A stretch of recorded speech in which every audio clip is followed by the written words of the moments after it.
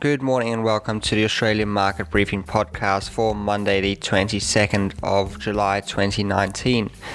The S&P 500 finished the last session down 0.62%, the Dow Jones was down 0.25% and the Nasdaq was down 0.75%. The ASX 200 climbed 0.77% and the All Ordinaries was up 0.75%. The Australian dollar is buying 70.44 US cents. Crude oil is trading at $55.75 a barrel, and gold is at $1,425 a barrel. Here's what we need to be looking at going into this week. The European Central Bank is holding its policy meeting on Thursday.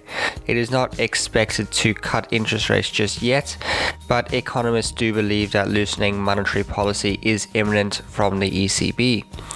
Investors will also be waiting to see if the ECB will start buying bonds in the euro area to inject fresh stimulus.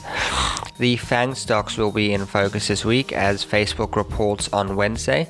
Alphabet and Amazon will report on Thursday. Facebook will report on July 30th. Netflix kicks off the tech earnings season by missing numbers last week, sending their stock down by 10%. The UK is set to have a new Prime Minister this week. It looks as if Boris Johnson is going to succeed. Boris Johnson was the poster boy of the Leave campaign, so this will most likely mean Brexit will be on harsher terms.